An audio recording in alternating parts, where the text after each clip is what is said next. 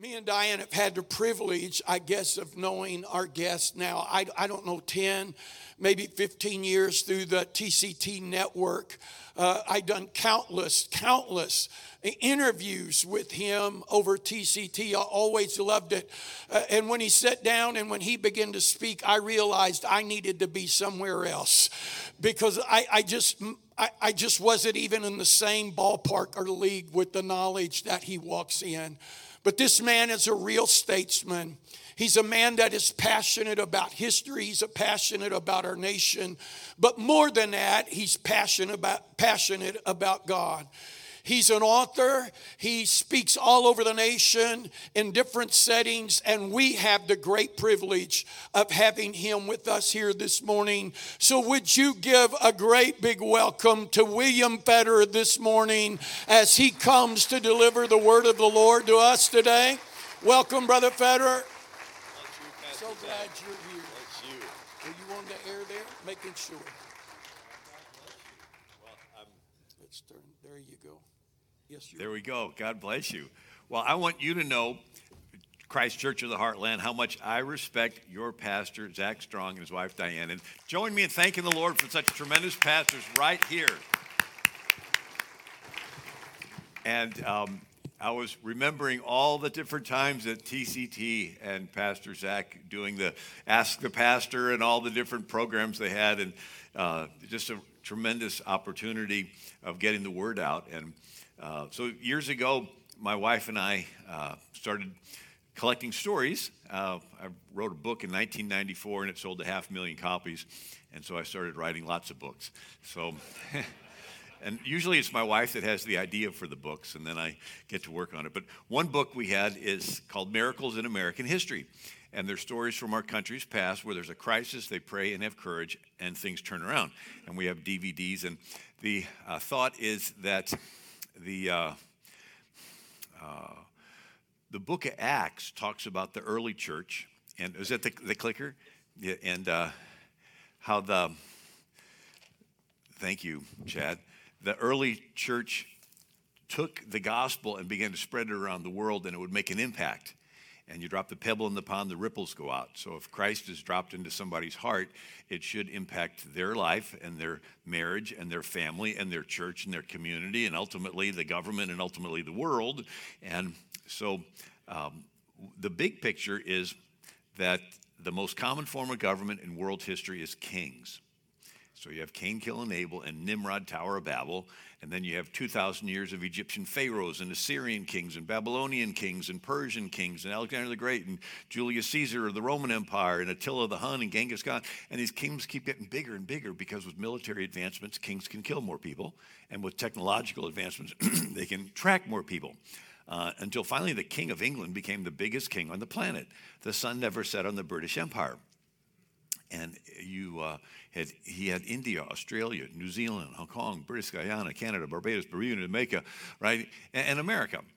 And so America's founders decided they didn't like a globalist king telling us what to do. And so they broke away and flipped it and made the people the king, right? So a republic is where the people are king ruling through representatives. And so when we pledge allegiance to the flag and to the republic, we're basically pledging allegiance to us being in charge of ourselves, right? And so kings rule through fear. You do what they say or they kill you. Republics and democracies only work if the people have morals and virtue. And so it's a bottom-up form of government versus a top-down, right? I tell people it's the difference between a dead pyramid, rolled top down through fear, and a living tree where every root and every capillary root sucks in nutrients to keep it alive. So we have a bottom-up form of government that they actually borrowed from the church. You had the first 400 years of Israel out of Egypt, you had millions of people and no king, right before King Saul. And it worked because every citizen was taught the law, and they were personally accountable to God to follow the law. So you're about to steal, nobody's around, then you think, God's watching me. He wants me to be fair. He's going to hold me accountable. Maybe I should hesitate stealing. Create something in your head called the conscience. And it worked for 400 years until the priest stopped teaching the law. You say they did? Yeah, remember Eli, the high priest, his own sons are sleeping with women in the very tent where the Ark of the Covenant is. And then there's another Levite priest with a silver graven image in the house of a guy named Micah. And the tribe of Dan comes along and steals the graven image and says, hey, you can be a priest to our whole tribe with this graven image. It's like, isn't that one of the commandments? You're not supposed to have those, right? And then you have another Levite priest with a concubine. It's a terrible story. The law says the Levite's to marry a virgin of his own tribe. Here he is with a woman he's not even married to. They're in a house surrounded by sodomites, and the poor girl's raped to death. And by the time you're grossed out, you read this line, everyone did that which was right in their own eyes. Why? Because the priest stopped teaching them what was right in the Lord's eyes. And it turns into this chaos, and they all go to Samuel the prophet, and they say this self-government system's no longer working. We want to be like all the other countries. We want a king. And Samuel cries, and the Lord tells him, they did not reject you, they rejected me. So the kings of England looked to the Bible for their authority, but they looked to the King Saul and on period. The Calvinist Puritans looked to the Bible for their authority, and they looked to the pre-King Saul period. So King Saul is the divider between Europe and America. Right? The kings of Europe looked to the Bible, but we're the anointed king, divine right of the kings. The Calvinist Puritans that founded New England, they looked to the Bible, this pre-King Saul period of 400 years in Israel with no king, and everybody's taught the law and personally accountable to God to follow the law. And so I have some stories of America breaking away from the most powerful king on planet Earth. And so with that, you have the signing of the Declaration. And the Declaration does mention God 4 times, laws of nature and of nature's God. And all men are created equal and endowed by their Creator with certain inalienable rights, appealing to the supreme judge of the world for the rectitude of our intentions and with a firm reliance on the protection of divine providence. I'm going to take that apart. The appealing to the supreme judge of the world. So the first battle in America was in Maine. They had the pine tree battles. And you think, what was that? The British Navy had ships with masts that were made out of trees. Well, where do you get 100, 150-foot high mast? Well, New England, Massachusetts. And so the king would have an agent go under your farm. And all those really nice trees, he would put his little hatchet mark on there and write in his little book and would walk away, and that tree belonged to the king, and you could never chop it down. And so in the early 1700s, a bunch of these guys painted their face black with ashes and had switches, and they broke into the inn where the king's agent was, and they whipped him with their pine switches, and then of course they got arrested. But it was when the revolution starts, George Washington pays for 6 cruisers, and he has the pine tree flag, and it's a green pine tree. Referencing that pine tree, rebellion, and then above it says an appeal to heaven. And so he puts this flag on 6 cruisers. And the idea of if you have a court case, you lose, you appeal it. If you lose it again, you appeal it to the Supreme Court. And in England, they would appeal to the king. But what if you don't get justice from the king? You go above the king's head. You appeal to heaven. And that's what the founders put in the Declaration, that we're going above the king's head. We're appealing to the supreme judge of the world for the rectitude of our intention. And then the interesting line is, all men are created equal. The King of England did not think all men were created equal. He thought he was created a little extra special, right? Divine right of kings. God chose me to be the king, so I can do whatever I want, right? And then it says, right? So the divine right of kings is creator king people. Well, what we do is we sort of leave out the king. And we have the creator gives the rights to each one of us people, each person individually. And then we're all equal. We choose from amongst equals who's going to fix the potholes in the road and take care of the business. And so they sign the Declaration of Independence, and they rush a copy of it out to George Washington, who is in New York with the army. And Washington has the Declaration read to his troops, and then he says, the general hopes and trusts that every officer and man will endeavor to live and act as becomes a Christian soldier, defending the dearest rights and liberties of his country. And then we have the Battle of Brooklyn Heights. So Washington's in New York, and the harbor starts to fill up with ships. And 400 British ships, 32,000 British troops. It's the most powerful invasion force ever assembled when you have all the gunpowder that's on all these cannons on all these ships.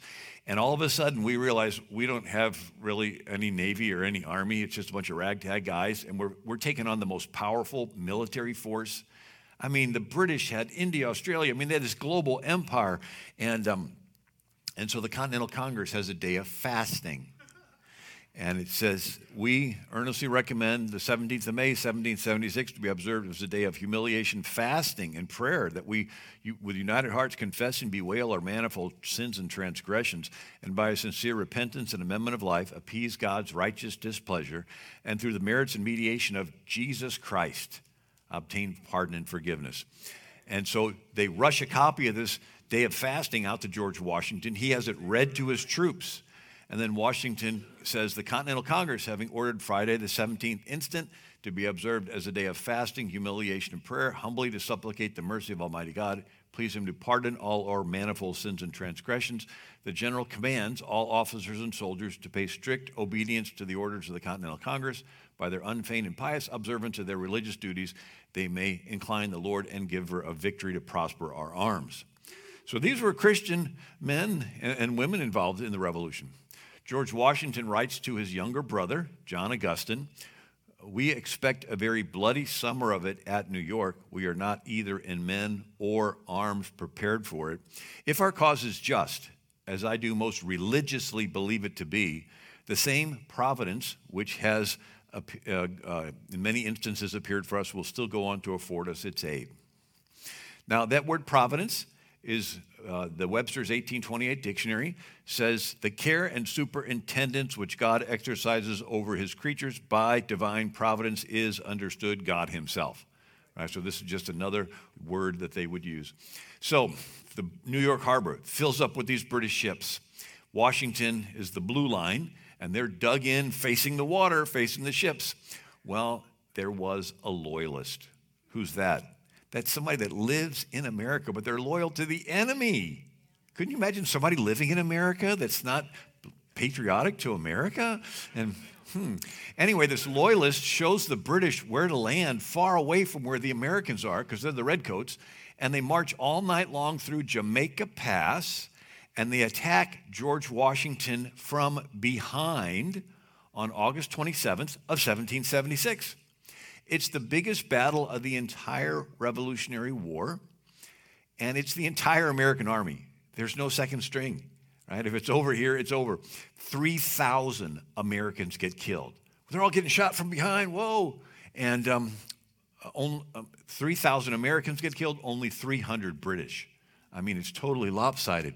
And then George Washington watches the 400 young men of the Maryland Regiment, and they just charge right into the British lines, and they get killed, and then they regroup and they charge again 6 times until they're all killed.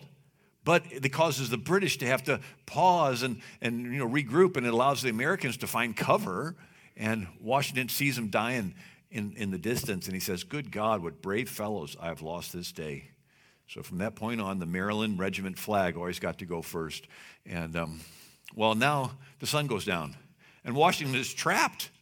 He's got the water on one side, and then he's got these 10,000 British troops that came from behind, and he probably has thoughts going through his head that the next day the British will capture him and he'll be killed, and we'll be another British colony like India or Australia or New Zealand or something, right?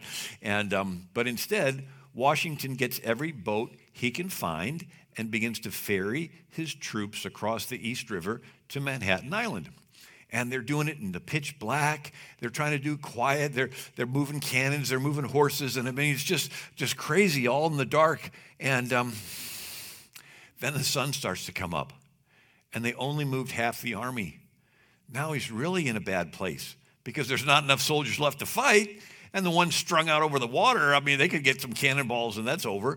And so Washington's chief of intelligence, Major Ben Talmadge, writes, "As the dawn of the next day approached, those of us who remained in the trenches became very anxious for our own safety. And when the dawn appeared, there were several regiments still on duty. At this time, a very dense fog began to rise off the river and began to settle in a peculiar manner over both encampments. I recollect this peculiar providential occurrence perfectly well, and so very dense was the atmosphere that I could scarcely discern a man at 6 yards distance. We tarried until the sun had risen, but the fog remained as dense as ever. So they keep moving the troops all the way till noon, and Washington's on the last boat that leaves. The fog lifts, the British charge, and no one's there. Right? It was the last chance the British had to capture the entire American army, right? And they missed it. And so Washington says the hand of providence has been so conspicuous in the course of the war that he must be worse than an infidel that lacks faith. But it will be time enough for me to turn preacher when my president appointment ceases. All right, and so here we're getting close to the 4th of July, just a week or so, and you know, we have all the celebrations, but these were men and women of faith that fought. And so another one is the Battle of Saratoga. So after the British take New York, and they're going to come up the Hudson River toward Albany, and then there's other British, General Johnny Burgoyne, that land in Canada, and they're going to come down the Hudson River Valley, and they're going to meet at Albany and do this pincer movement, and that'll cut America in half, with half of New York and all the New England colonies on one side and the middle southern colonies on the other. And unbeknownst to General Johnny Burgoyne coming from Canada, the general that took New York got jealous, and he didn't want the other general to win and get the glory for the battle. So he doesn't come up the Hudson River Valley. He goes and tries to capture Philadelphia. And that's the Valley Forge story. And but anyway, so this British general that's coming down from Canada, Burgoyne, he meets with the Mohawk Indians, and he promises them money for scalps. And so he would send them ahead of the British Army to terrorize and scalp the Americans. And so the Indians, there's stories where 30 guys would go out at nighttime to do reconnaissance, and only 3 would come back because all of them would be killed, because the Indians knew how to fight in the dark and everything. And so you have another loyalist, and his name is David Jones, and he's engaged to a girl named Jane McCrae, and they're in a frontier settlement called Fort Edward, New York. And he kisses his fiancée goodbye and says, I'm going to go join this British general, Johnny Burgoyne. We'll drive these rebel Americans out. We'll get married and have a great life. And so as the British are getting closer and closer, and the Indians are in front of the army scalping, one night the Indians come in from their raids, and they would put the scalps on the sticks, and they'd do their scalp dances. And this David Jones sees this one scalp that's nice, long, pretty hair that he recognizes as his fiancée, Jane McCrae. The Indians couldn't tell who's a loyalist and who's American. All sort of looked the same to him, right? And so sure enough, the Indians had captured this Fort Edward, and they scalped her and killed her. And so the British soldiers and David Jones go to their General Burgoyne and said, what were you thinking? And so Burgoyne has to meet with the Indians and tell them to tone it down. Now, the Indians don't know tone it down. They know on and off. They're at war, they're at peace. They don't know any like in between. You know, like we would tell our soldiers in Afghanistan, you know, don't shoot at the Islamic terrorists when they're walking across the street. Wait till they get all set up again and shoot at you. Then you shoot at them. And so we sort of tied our guys' hands. Not so with the Indians, right? If it's war, it's total war. And so, so the Indians leave.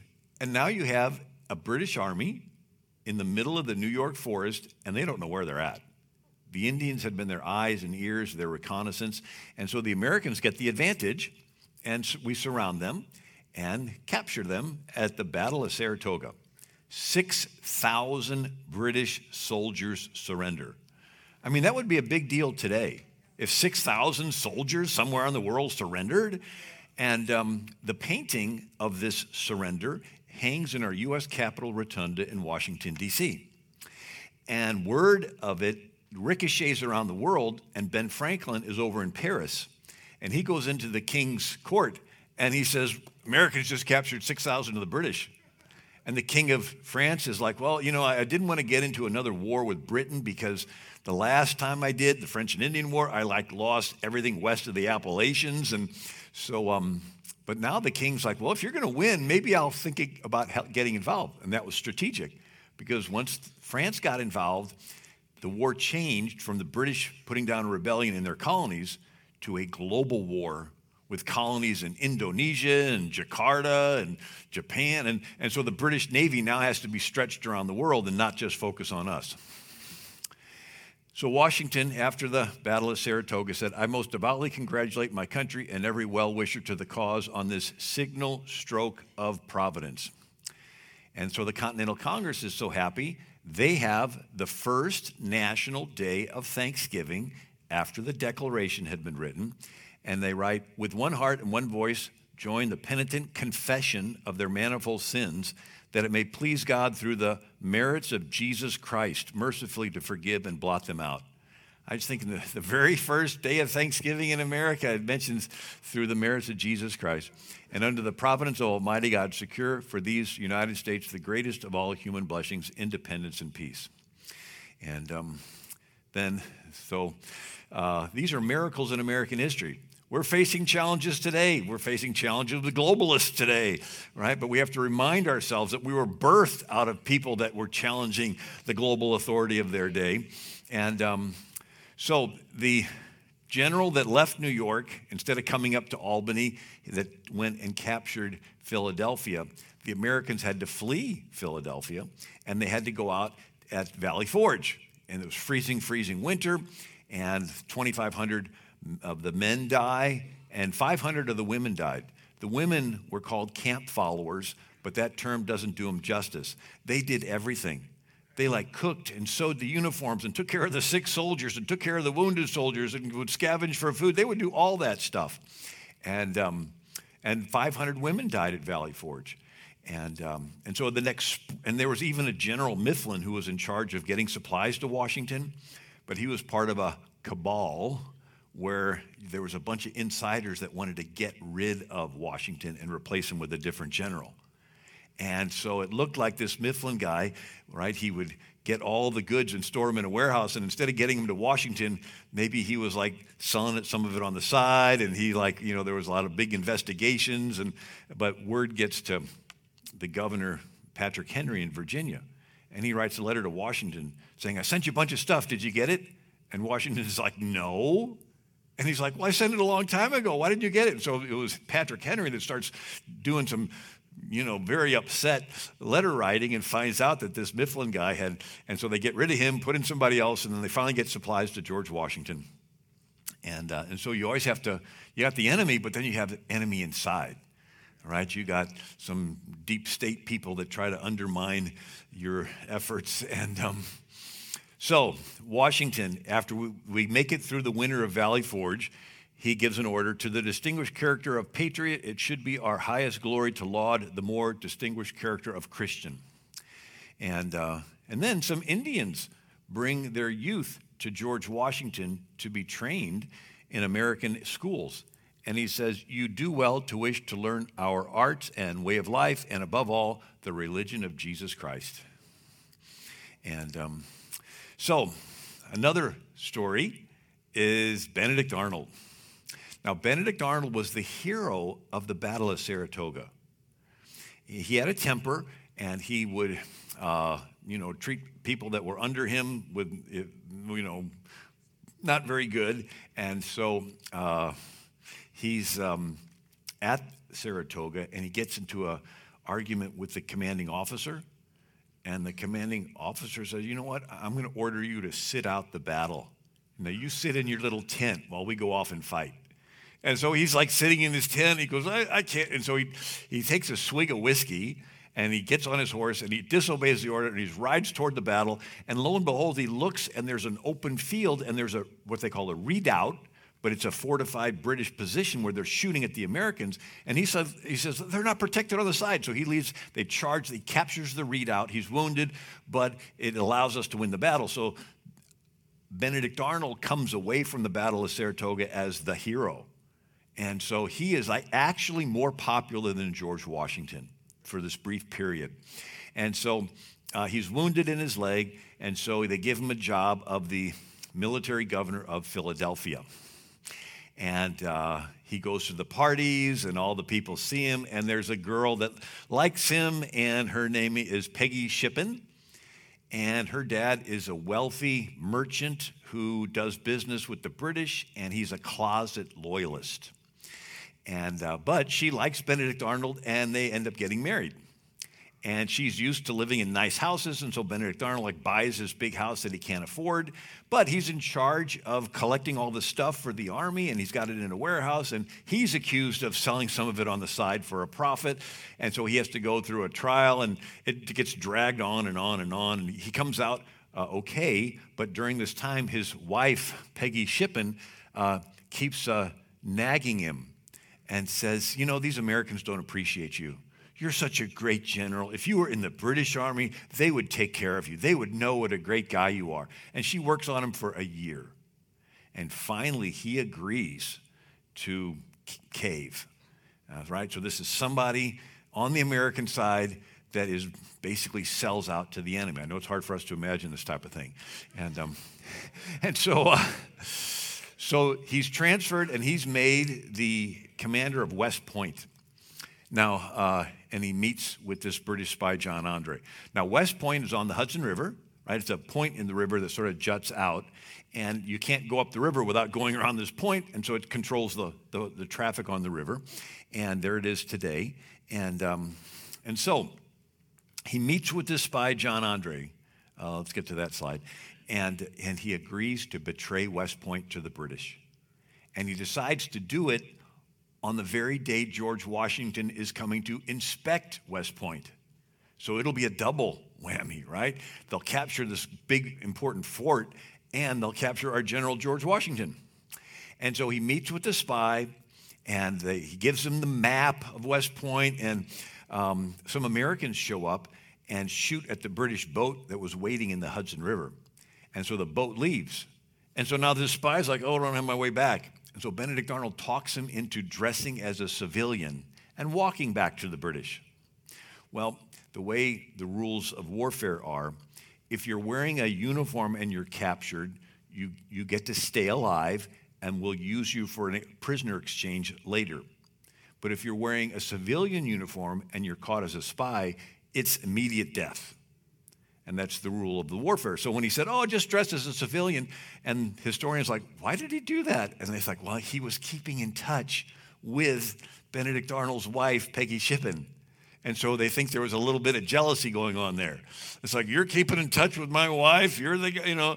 And anyway, so he has him walking back, dressed as a civilian, and he goes across the American lines, goes across the no man's land, and he's one bridge from going onto the British territory. And out of the woods comes some soldiers dressed as German Hessians. Now, the Hessians were hired by the King of England to fight Americans. And if Benedict Arnold would have kept his mouth shut, he would have been fine. But instead, he blurts out, it's finally good to see some men on our side. And these Hessians say, what do you mean our side? And he goes, well, you're Hessians. You're hired by the King of England. And they go, no. We're Americans dressed as Hessians to try to find people that are disloyal. And he's like, you know what? I thought we could never tell nowadays. I mean, he tries to talk his way out of it. And they say, well, you know, we're just going to search you. They search him once. They search him twice. They're about to let him go when they get the idea of making him take off his boot. And in the stocking of his boot is the map of West Point. They're like, you didn't tell us about this map thing. Here's another picture of it, right? Here's this map. He's got his boot off, and he tries to talk his way out of it. They say, well, let's let you explain it to our commanding officer. And so they arrest him, and they're marching him back. And word of it gets back to Benedict Arnold at West Point, who just let him go. And so he flees on a British ship waiting in the harbor called the Vulture. And the next morning, George Washington shows up, right? And instead of getting captured, right, he was going to have breakfast, and Benedict Arnold's gone. And the wife, Peggy Shippen, she acts like she's gone insane. And she yells at Washington, and she's pulling things and yelling at things, and they lock her in her room. And, and after a couple months, they put her on a ship and send her back to Benedict Arnold, but who's now with the British. And so General Nathaniel Greene, an American, said, "Treason of the blackest dye was yesterday discovered. General Arnold, who commanded at West Point, was about to give the American cause a deadly wound, if not fatal stab. Happily, the treason had been timely discovered to prevent the fatal misfortune. The providential train of circumstances which led to its discovery affords the most convincing proof that the liberties of America are the object of divine protection." All right, so we're coming up on the 4th of July. This is sort of another side of it that we haven't really heard before. And so the president of Yale is Ezra Stiles, and he gives an address. A providential miracle at the last minute detected the treacherous scheme of traitor Benedict Arnold, which would have delivered the American army, including George Washington himself, into the hands of the enemy. And the Continental Congress is so happy, they have another day of Thanksgiving, and they said, remarkable interposition of his watchful providence in the rescuing the person of our commander-in-chief and army from imminent danger at the moment when treason was ripened for execution. It is therefore recommended that a day of public thanksgiving and prayer to confess our unworthiness and to offer fervent supplications to the God of all grace to cause the knowledge of Christianity to spread over all the earth. I just think it's interesting. Here they are thanking God George Washington wasn't captured, thanking God that West Point wasn't captured. Oh, and we're going to thank God that the knowledge of Christianity spreads over all the earth. So these were Christian men and women fighting. And then we're getting close to the end of the Revolution. It's called the Battle of Cowpens in South Carolina. Have some cows, put them in pens. It's called cowpens. And so the British have a 26-year-old Colonel Tarleton, and he's nicknamed the Butcher, because at the Battle of Waxhaw, you had 300 Americans surrendering, and he orders his men to pull out their sabers and hack them to death while they're surrendering. And so if you saw the movie The Patriot with Mel Gibson, right, it has this Colonel Tarleton in there, and he's like this killer guy. And so you have the American Army, and the general is Nathaniel Greene, and the Battle of Cowpens, the Colonel Tarleton, this young 26-year-old guy with his dragoons, that's what they would call the cavalry. They were called light cavalry because they didn't carry much supplies, and they would have these fast horses, and they're riding 24 hours nonstop to try to catch this general, Daniel Morgan. And Daniel Morgan has an entire army with wagons, and he can't move very fast. And so he knows the British are closing in, and he decides, well, we're going to fight. I'm going to pick where. And he does something that's very important. He picks a place to have the battle right in front of a river. Now, you never want to fight in front of a river, because if you're losing, it makes it really hard to run away. But there was like a little slight dip in the land, and he had two groups of men. One are the militia, and these are guys just off the farm, and they're sharpshooters, and they're known for shooting a couple times and running away. And then the second group are the Continental soldiers that had been in lots of battles. They're courageous. They will not run away. And so, as the battle is heating up, the redcoats, the British, are charging with this Colonel Tarleton, and the blue, the militia, fire once, fire twice, and they run away. And the Continental soldiers act like they're going to run away, but then at the last minute, they stop, they turn on their heels, they lower their guns, boom, and they shoot 100 British dragoons dead. And then the ones that ran away, it was planned. They just run around and attack the British from the other side. 800 of the British throw down their weapons and surrender. And this Colonel Tarleton rides off, and when word gets to Lord Cornwallis that, 800 of his men were captured and 100 killed, Cornwallis was leaning on his sword. He leaned so hard, the sword snapped in half. And he was furious at this Tarleton, so he decides he's going to chase after the Americans. And so he chases the Americans, and the Americans are running away. They're joined by another American general, Nathaniel Greene, and they're heading toward the Catawba River. The Americans cross. Before the British can cross, there is a flash flood. The river rises over its banks, and the British are delayed a couple days. Well, they finally cross, and now they're chasing. There's the redcoats, the British, and there's the Americans. They get to the Yadkin River in North Carolina. The Americans cross. The British show up. Another flash flood. River's over its banks. The British are delayed again. And then it happens a third time at the Dan River. Here it says, Boyd's and Irwin's ferries to the west were used by Nathaniel Greene in his passage of Dan River, mid-February 1781, while Cornwallis was in close pursuit. So the Americans cross, the British show up, they're watching them get out the other side. But before the British can cross, another flash flood, right? And so here, the British commander Henry Clinton writes, here the Royal Army was again stopped by a sudden rise of the waters, which had only just fallen almost miraculously to let the enemy over, who could not else have eluded Lord Cornwallis's grasp, so close was he upon their rear. Right? 3 rivers in 10 days rise to stop the British. And so the Yale president, Ezra Stiles, writes, should we not ascribe to a supreme energy, talking about God, the wise generalship displayed by General Greene, leaving the roving Cornwallis to pursue his helter-skelter, ill-fated march into Virginia? And so Washington writes, we have abundant reasons to thank Providence for its many favorable interpositions in our behalf.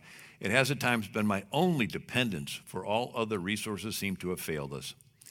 And then Washington, the British were chasing the Americans and leaving all their supplies behind so they could go fast.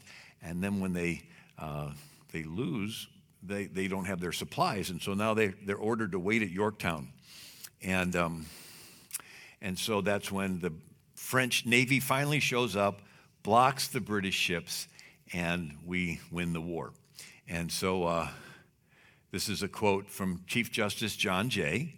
He says, this glorious revolution is distinguished by so many marks of divine favor and interposition, and may I say miraculous, that when future ages shall read its history, they shall be tempted to consider a great part of it as fabulous, as exaggerated. Will it not appear extraordinary that 13 colonies without funds, without disciplined troops, in the face of their enemies, unanimously determined to be free and undaunted by the power of Britain, referred their cause to the justice of the Almighty?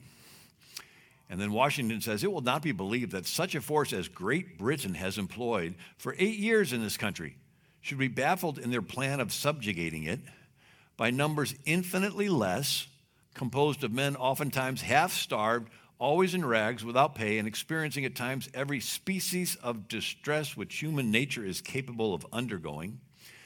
The singular interposition of Providence, Washington writes, in our feeble condition were such as could scarcely escape the attention of the most unobserving, while the perseverance of the armies of the United States through almost every possible suffering and discouragement for the space of 8 long years was little short of a standing miracle. So George Washington called it a miracle that we got free. Then when they're writing the Constitution, Ben Franklin says, in the beginning of the contest with Great Britain, when we were sensible of danger, we had daily prayer in this room for divine protection. Our prayers, sir, were heard, and they were graciously answered. All of us, amen, all of us who were engaged in the struggle must have observed frequent instances of a superintending providence in our favor. You know, we're facing some serious times in our country, but we have to remind ourselves that we're birthed out of people trusting God and doing everything we can.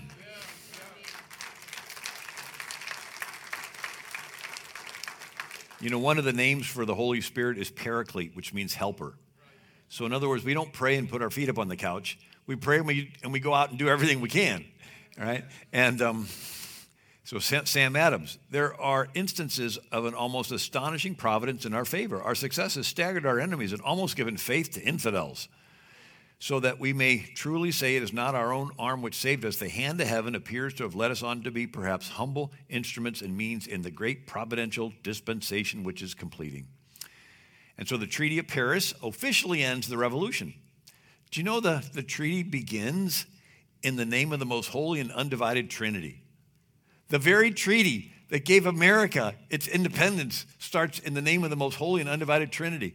It, having pleased divine providence to dispose the hearts of King George III by the grace of God, King of Great Britain, to forget all past misunderstandings, done this 3rd day of September in the year of our Lord, 1783. All right? And Reagan said, in 1775, the Continental Congress proclaimed the first National Day of Prayer. In 1783, the Treaty of Paris officially ended the long, weary Revolutionary War, during which a National Day of Prayer had been proclaimed every spring for 8 years. And then in the 1850s, you had a Congressman James Meacham, and he writes, down to the Revolution, every colony did sustain religion in some form. It was deemed peculiarly proper that the religion and liberty should be upheld by a free people. Had the people during the Revolution had a suspicion of any attempt to war against Christianity, that revolution would have been strangled in its cradle. If you could go back and tell these guys, hey, you know what? This country that you're going to form, someday they're going to outlaw Jesus, and they're going to outlaw God in the schools, and they're going to outlaw, they probably would have said, oh, forget this, we'll stay with Britain. So we take the power of the king, and we break it into 3 branches. We separate it federal to state level, and then we tie up this federal Frankenstein with 10 handcuffs. In other words, we take the Tower of Babel and scatter it. Wanted to separate power as much as possible amongst the people. And John Jay, Americans are the first people whom heaven has favored with an opportunity of choosing the forms of government under which they should live. All other constitutions have derived their existence from violence or accidental circumstances. Your lives, your liberty, your property will be at the disposal only of your Creator and yourselves. If I were to pick one quote that shows what makes America great, it's this quote right here. Your lives, your liberty, your property are at the disposal of you and God. You get to decide what you want to do with your life. You get to decide where you want to live, what career you want to pursue, who you want to marry, what church you want to go to. You get to decide what clothes you want to wear, what food you want to eat. You, in a sense, are the king with a little k. You're the king of your life, and then all of us together are the king with a little k over the country. And we have the voluntary opportunity of submitting our lives to Jesus, the King of Kings. Right? So we're little kings with little k's. It says that in the book of Revelation that he has made us kings and priests, right? But it's with a little k. But we have this voluntary opportunity of surrendering our lives to Jesus, the King of Kings.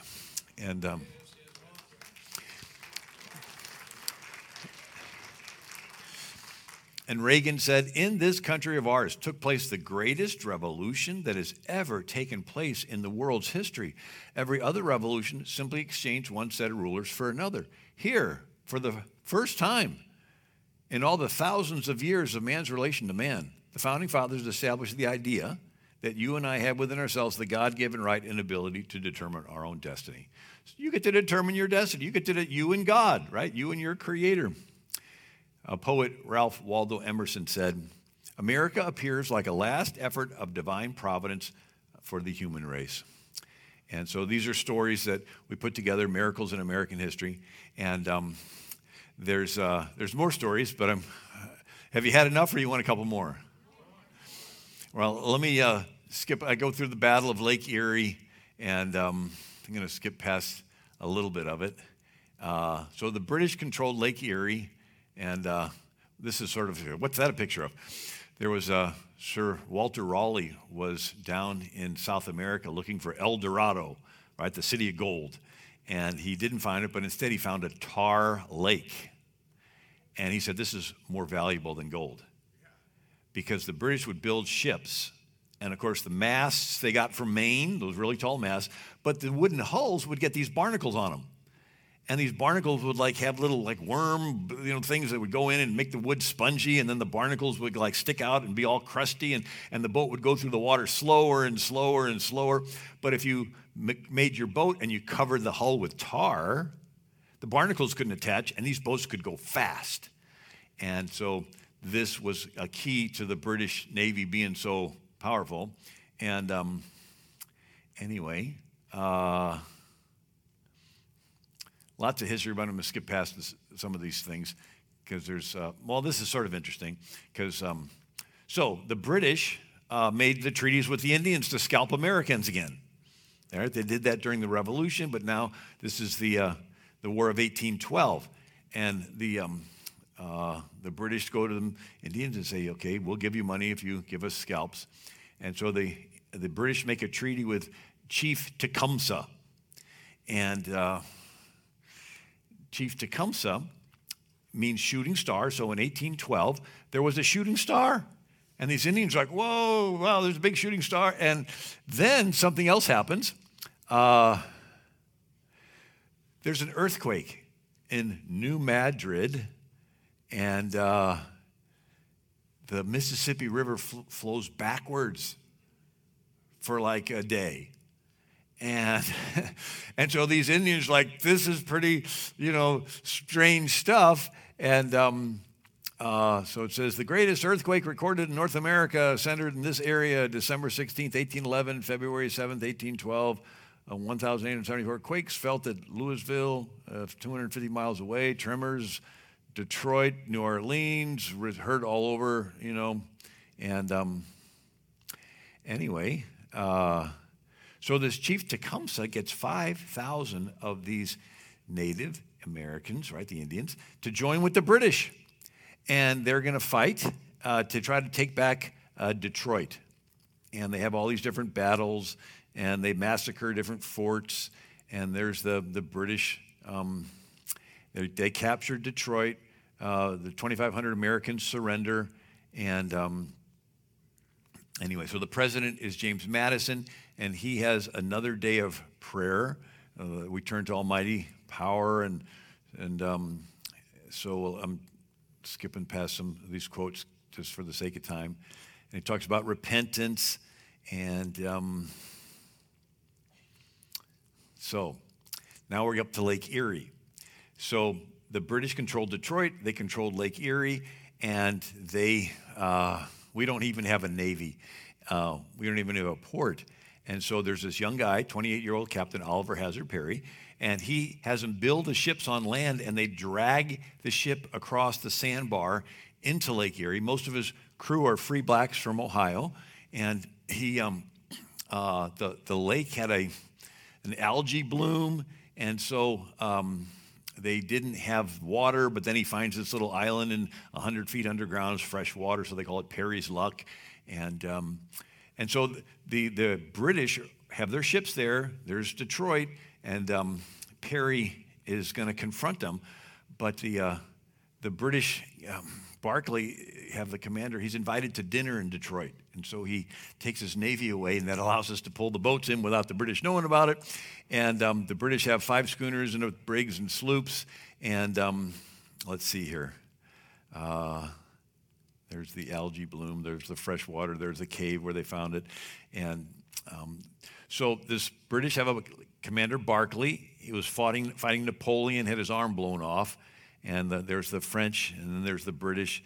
And so the British Navy is confronting the Americans, and the president is James Madison, and he has another day of prayer, seeking his merciful forgiveness. And so James Madison sets a day for the National Day of Prayer for September 9th. And September 9th of 1813. And so what happens September 10th, 1813, is the Battle of Lake Erie. And so you have the British have long-range cannons, and they're splintering the American flagship to pieces. And it looks like the battle's going to be over. But then the wind changes directions, and Perry gets off his flagship and gets on the second ship called the Niagara. Well, the British ships have to now turn around because the wind changed directions. And they end up getting their sails entangled. Right? You got these big ships, and the wind changes, and they're turning, and they turn the wrong way, they get their sails entangled. And they're like trying to untangle them. And so Oliver Hazard Perry sails his Niagara, and he just demolishes the British ships just within 15 minutes. And there's a Niagara, boom, boom, boom, boom, boom, boom, right? And then 15 minutes later, and he ran out of wicks to light the cannons, and so he would have his pistol with no bullet in it, but just the gunpowder, and he would shoot it at the cannon, and it would light the cannon, and it would explode on the British, and the smoke clears. And he had disabled the entire British squadron. And so the British surrender, and he says, the prayers of my wife are answered. And he writes to the Secretary of Navy, it has pleased the Almighty to give the arms of the United States a signal victory over their enemies on this lake. The British squadron, consisting of 2 ships, 2 brigs, 1 schooner, 1 sloop, have this moment surrendered to the force of my command after a sharp conflict. James Madison, the president, has another day of prayer on Lake Erie. Squadron under command of Captain Perry, having met the British squadron of superior force, a sanguinary, bloody conflict ended in the capture of the whole. And so now we're not done yet. One more battle. So the British have, let's see here. They invade Washington, D.C. And this time the Americans just run away. So the British just walk right into our capital. And Dolly Madison was going to have dinner, and she has him hurry up, take the painting of George Washington off the mantle of the fireplace, and she rolls it up and rides out of town on a carriage. The British come in. They go into the White House. They see the table set. And then the British admiral decides to sit down and eat dinner. And then he sets the White House on fire. And then he goes to the Capitol and goes into where the congressmen were sitting, but they all ran away. And he goes to the podium and says, who votes to burn the American Capitol? They all say, aye, and they burn our Capitol. And then he burns the Treasury and the Library of Congress, attacks the Navy Yard, and there's our Capitol going up in flames. And suddenly dark clouds roll in, and wind and thunder grow to a frightening roar. Lightning begins striking at the British troops. Roofs are knocked off. Chimneys are knocked off on the British. Even British cannons are lifted off the ground like with tornado winds and thrown yards away. And the book Washington Weather recorded British Admiral George Cockburn exclaiming to a lady, great God, madame, is this the kind of storm to which you are accustomed to in this infernal country? To which the lady replied, no, sir, this is a special interposition of Providence to drive our enemies from our city.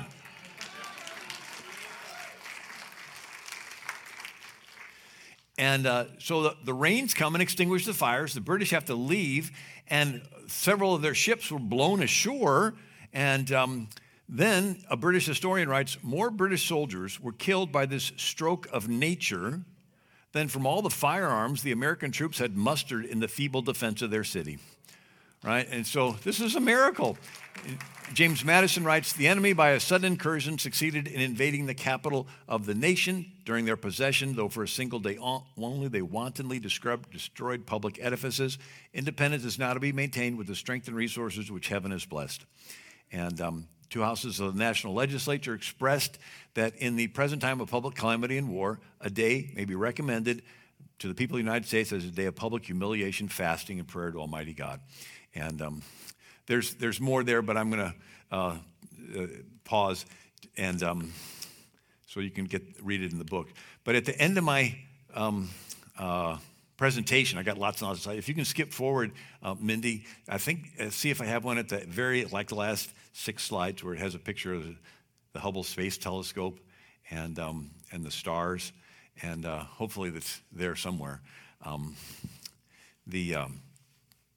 So we talked about America being unique in world history, but I like, you can't help but say, okay, this affected this, but what affected it in the beginning? What was the very beginning? And looking at all of history, and it would be at the very end of the file, but it's a picture of the space, the Hubble Space Telescope, and the World War II and the Battle of the Bulge, and they had a day of prayer, and then they even had the Apollo 13, but I don't know, maybe I don't have it on there. Is it at the very, very end of the file? Like last 6 slides from the end. And it would be a picture of the stars in the space shuttle, or the Hubble telescope. while she's doing that. So the question was, why did God make us? So America is an experiment of, instead of doing what the government tells you out of fear, you have freedom of speech, freedom of choice. And one of the things that was important was freedom of religion. And the founders realized that, you know what? Your worship of God is only pleasing to God if it's freely given. If you're going someplace and you say you're believing something simply because you don't want the government to take you in the back and burn you at the stake, you're doing it out of fear. You're not doing it out of love, and that's not pleasing to God. So if we remove all the penalties and the benefits of believing or not believing, it's just an appeal to your heart. And then you can make a voluntary decision, and that is what love's all about. It's a voluntary decision. And so the idea is, why did God make us in the first place? And one thing that God did was he made light. And light is a photon. When an electron and a positron collide, they annihilate themselves and create a photon, which is a wave of power. Sort of like if you were to jump into a swimming pool, there's not a part of you that leaves you and goes and hits the beach ball and knocks it out, but the power of you going in is transferred to this wave, and then it hits the beach ball and knocks it out. And so when this electron and positron hit, it creates a wave, and that's called a photon, and it's a perpendicular wave in the electromagnetic field that travels at 186,000 miles per second. Sounds complicated, and it is, but the idea is that God created light, and light travels at 186,000 miles per second. And Einstein's theory of relativity is, if you could travel the speed of light, for you time would stand still. And since God created light, he's faster than light, so for God, time effectively stands still. We'll never comprehend that, but there is a verse in the Bible that says a day with the Lord is as 1,000 years, and 1,000 years as a day. In other words, we're living in ultra slow motion compared to God, right? And why is that important? Because we get to make our little free will decisions, but we're moving so slow, and God's outside of time. He can readjust every atom in the universe to make sure that his will is going to take place. So it's our limited free will in the context of his unlimited sovereign will. Does that make sense? And the idea is, you have a GPS on your phone, and you make a wrong turn, it recalculates. What if the guy in the car next to you is making a wrong turn? It recalculates. What if everybody in the world is making wrong turns and it's recalculating all at the same time, right? And so God's outside of time. And so we make our good decisions, we make our bad decisions, and God can readjust every atom in the universe because he's outside of time. Before time, he allows time to move to the next micro frame, so to speak. So again, our limited free will in the context of his sovereign will. And do I not have the space shuttle picture in there? No, okay. Well, I'll use a word illustration for it. And it's not there by the, like a couple slides from the end, or where there's like the, what do you call it? Nixon when the Apollo 13 blew up. All right. Is there any slide that has stars on it? I've got a couple different presentations, and my wife calls me an absent-minded professor, so I apologize for. So the idea is America is an experiment of people having free will freedoms. Well, let's look at all of creation. And in 2003, they focused the powerful Hubble telescope on a spot in the sky where there was nothing, which is sort of hard to find, because if you've ever been out like in the Rocky Mountains where there's no lights from the city, you see all the Milky Way, and there's like gazillions of stars, but they found a spot where there was nothing, and they focused the Hubble telescope on it for 11 days. When they developed the images, in that little spot where there was nothing was 10,000 galaxies, with hundreds of billions of stars in each galaxy. It's called the Hubble Ultra Deep Space Field. It's the furthest picture ever taken away from planet Earth. And it's and it revolutionized astronomers' view of the universe. And then they began to look in other directions where they thought was nothing. And they would leave the aperture open, for a week, and they would see. And so they now estimate that the observable universe is 93 billion light years across. And get this, still expanding at the speed of light. And light travels in waves, like I mentioned, and blue's the shortest wave, and red is the longest wave. So they saw the red shift, which means you're seeing light moving away from us. So these galaxies are moving away from us. And the largest star they found so far is Stephenson 2-18. It's a super gas giant. It's so large, if you were to place it in our solar system, it would engulf the orbit of Saturn, the sixth planet from the sun. We're the third planet from the sun. Could you imagine one single star that enormous? And God made it all, and he made you. Why would he make you? What could you possibly offer a being that is that unlimited in power? Nothing, except maybe something. What's a galaxy anyway? It's a bunch of rocks. Hot rocks, cold rocks, vaporized rocks. A rock cannot love you. So at some time in eternity past, it's like God said, been there, done that. I can make everything. I would really like someone in my image that could love me.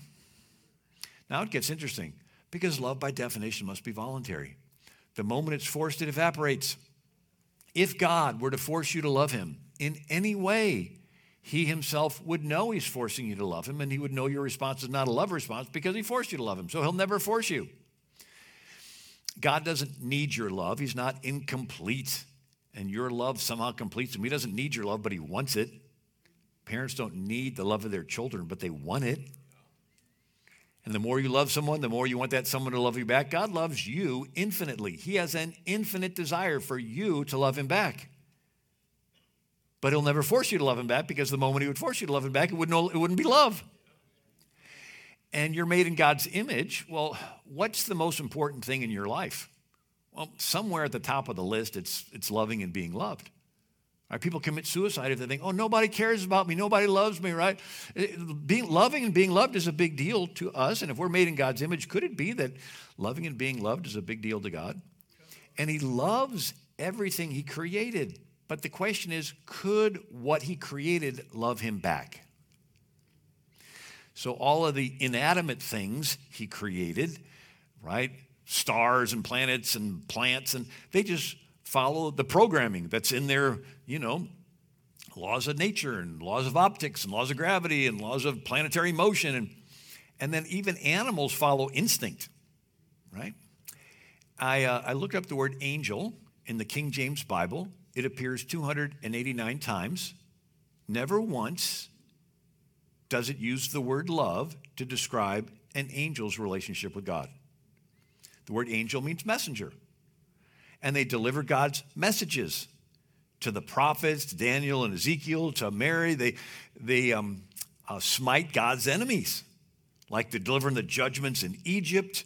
And, Jehoshaphat, they kill 180,000 of the Assyrians, and they're heavenly witnesses. Jesus says, I'll confess you before the angels. And they rejoice when a sinner converts, and they praise God and they worship God. But the word love is not used in any verse in the Bible to describe their relationship with God. They are not made in God's image, and Jesus did not die on the cross for angels.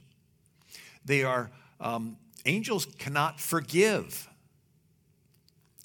And they're mighty beings, they're powerful beings, but they were made for a purpose. A king can have a castle, and he has mighty soldiers and really intelligent staff, but then he has children. And so what purpose were we made for? We're not mighty, we're not powerful, we're not very smart. Why would he make us? Well, guess what? The word love is used all throughout the Bible to describe men and women's relationship with God. Love the Lord your God with all your heart, soul, mind, and strength. Psalms 91, because he set his love upon me, therefore I will deliver him. Jesus rose from the dead and said, Peter, do you love me? We are beings created with the ability to love God back. But for love to be love, it must be voluntary, so he will never force us to love it back. There's a second thing. God has to hide himself behind his creation. Because if he ever revealed himself to you in all of his universe, creating omnipotent power brighter than a trillion suns, your response, if you didn't melt, would be like the Apostle John in the book of Revelation, I fell at his feet as dead. It would be instantaneous. Or like Ezekiel, I sat astonished for 7 days. I mean, it would just overwhelm your senses. And God's like, I can do involuntary response all eternity long. He is completely awesome. He is all powerful. He says, I can do that involuntary. I'm interested in this voluntary response, this love response. And so he has to hide himself. People say, if God's real, why doesn't he show himself? Because the moment he shows himself, your free will's gone. In the presence of all power and all love and all beauty, right? It's going to be an involuntary response. And, and the same hiding of himself that allows us an opportunity to use our free will necessitates that we have faith. The same two sides, right? Oh, I wish I could see the answer, then I wouldn't need faith. Yeah, but if he shows himself, you wouldn't have a free will anymore. I was trying to think of a way of explaining it. Imagine if a billionaire has a son who goes to college, and he flies in on his private jet, drives up in his Lamborghini. He's got Rolex watch, fancy clothes. He's going to have every girl on campus wanting to meet him. But if he lays all that aside and drives up in a clunker, and he's got holes in his jeans, all the uppity girls are going to ignore him. But then there's a girl that likes to study with him in the library, and they eat together in the cafeteria, and they become friends. And she takes heat from the clique for hanging around this nobody guy. But she believes in him. They fall in love. They get engaged. And then one day he says, I want to take you back to meet my dad. And they're like driving up to this castle mansion. And the girl's like, whoa, you didn't tell me about all this. He knows that she loves him for him, not because of all of his stuff. If Jesus would have come down in his glory, you'd have every political ladder climber saying, I love you, when they really didn't. It says in Isaiah 53 that there was nothing in his countenance that would make us want to desire him, right? Regarding the Messiah. So he only wants those that love him for him. So he creates us as free will beings with the ability to love God. He hides himself so that we have the opportunity to love God. But then there's a third thing. He's just, and he cannot help it, which means he has to judge every sin. If God does not judge a sin, by default, he would be giving consent to the sin. It's called the rule of tacit admission, and it's in a wedding ceremony, right? The pastor says, okay, if you're silent, you're giving consent to the wedding vows. Speak now or forever hold your peace. If you're holding your peace and you're silent, your silence is giving consent. If there are sins and God is silent, not judging the sin, by default, his silence would be giving consent to the sin. And if God gives consent to one sin, one time, he denies his just nature. He denies himself. He ungods himself. He's kicked out of heaven. And he is not going to get kicked out of heaven, and he is not going to deny himself, and he is going to judge every sin. So he could never be loved back. Because if he creates free will beings with the ability to love him, hides himself so that we have the opportunity to love him, but if we step out of line one time, he has to judge us. Because if he doesn't judge our sin by silence, he would be giving consent to the sin, and he would be denying himself, and he cannot deny himself, so he can never be loved back. Until he came up with a plan. He actually had the plan before he created the first electron. And the plan was his own son would become man. And only as a man could God hang on a cross and die for our sins. Charles Wesley wrote the hymn, Amazing Love, how could it be that thou, my God, shouldst die for me? So God is completely just in that he judges every sin, but he's completely love in that he provided the lamb to take the judgment for the sin. Abraham and Isaac were going to the top of Mount Moriah, and Isaac says, Father, we have the wood for the sacrifice. We have the coals for the sacrifice, but where's the sacrifice? And Abraham says, Son, God will provide himself a sacrifice. And it has a double meaning. One is, I trust God's going to have a ram up in the bush, but the other is God's going to provide himself. And that's what happened. Jesus, the second person of the Trinity, the only begotten Son of God, in the plan of redemption that was hidden from ages, It was a hidden plan. It says if the princes of this world had known, they never would have crucified the Lord of glory. The Apostle Paul called it the mystery of the gospel. In this hidden plan, Jesus became man, became the Lamb of God. And he took the judgment of a just Father God upon himself so that we wouldn't have to. And you think, okay, God's just. There's one Jesus. There's billions of us. We've all sinned, fallen short of the glory of God. We all deserve eternal damnation. How can that balance? All right, it has to balance. If God is just, one person. Jesus is divine. And he experienced judgment in a way that you and I will never comprehend. It says a day with the Lord is as 1,000 years, and 1,000 years as a day. Jesus experienced that day on the cross as if it was 1,000 years. You know, I've read the book of Revelation lots of times, still trying to figure it out, but one thing seems clear. It's God that's pouring out the vials of judgment in the book of Revelation, right? Lamb breaks the seal, angel throws the censer, angel blows the trumpet. It's like, why is that? Well, that's the final judgment. God's a just God. He has to judge every sin he missed along the way. So you can't get 10,000 years into eternity and say, God, there was a sin way back then and you didn't judge it and you were silent. Were you giving consent to that sin? Is there a party that's unjust we didn't know about? It says the smoke of their torment rises forever and ever. And the angels cry out, righteous and true are your judgments, O Lord. Nobody's going to question for the rest of eternity that God judged sin. But that's the final judgment. He won't do any more judging for the rest of eternity. But in that sense, Jesus had the book of Revelation judgment poured out on his head. He took the judgment for every sin that everybody would ever do upon himself on the cross, experienced it as if it was 1,000 years. You know, I have a degree in accounting, so I like things that balance. You take an eternal being, Jesus, who is innocent, suffering for a finite, limited period of time.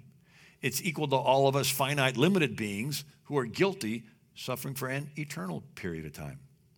Let me say that again. An eternal being who's innocent, suffering for a finite period of time, is equal to all of us finite beings who are guilty, suffering for an eternal period of time. Infinity times finite equals finite times infinity.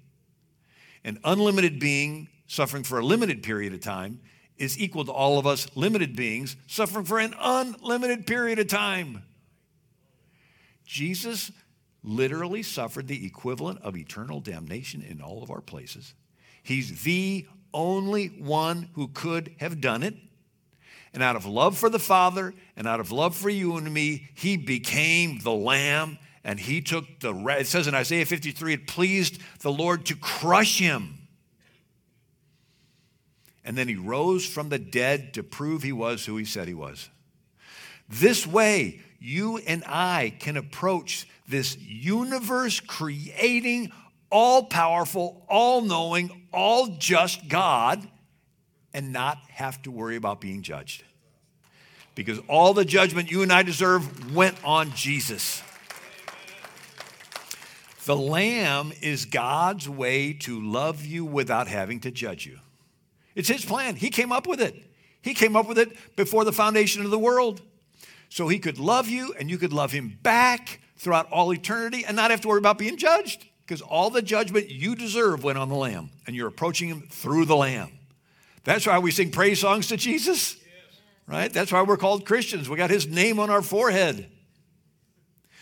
And then he fills you with the Holy Spirit, the third person of the Trinity. And the Holy Spirit flows through you to share God's love with a lost and dying world. So instead of you doing good works, hoping to earn brownie points with God, you're already accepted by God through faith in the blood of the Lamb, Jesus. And it's the Holy Spirit doing the good works through you. Loving the unlovable, rescuing those unjustly sentenced to death, defending the defenseless, clothing the naked, feeding the hungry, right? There's nothing more exciting than letting the God of the universe love people through you. Matter of fact, people that their spiritual walk gets a little dry is because they're taken in and they're not given out, right? It's like stopped up. You have to give out for to have that water flow, but there's nothing more exciting than letting God use you. to love on people.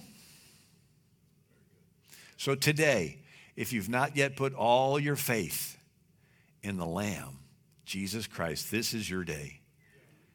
That God, who is all-powerful and outside of time, arranged for you to be here today and to hear about his love, that he created you so that he could love you, and he really he desires you to love him back, but he'll never force you, because the moment he would force you, it wouldn't be a love response. And he paid for all your sins, so you don't have to worry about hesitating coming into his presence. You just respond to his love. Today is your day. I'm going to turn it over to Pastor. God bless.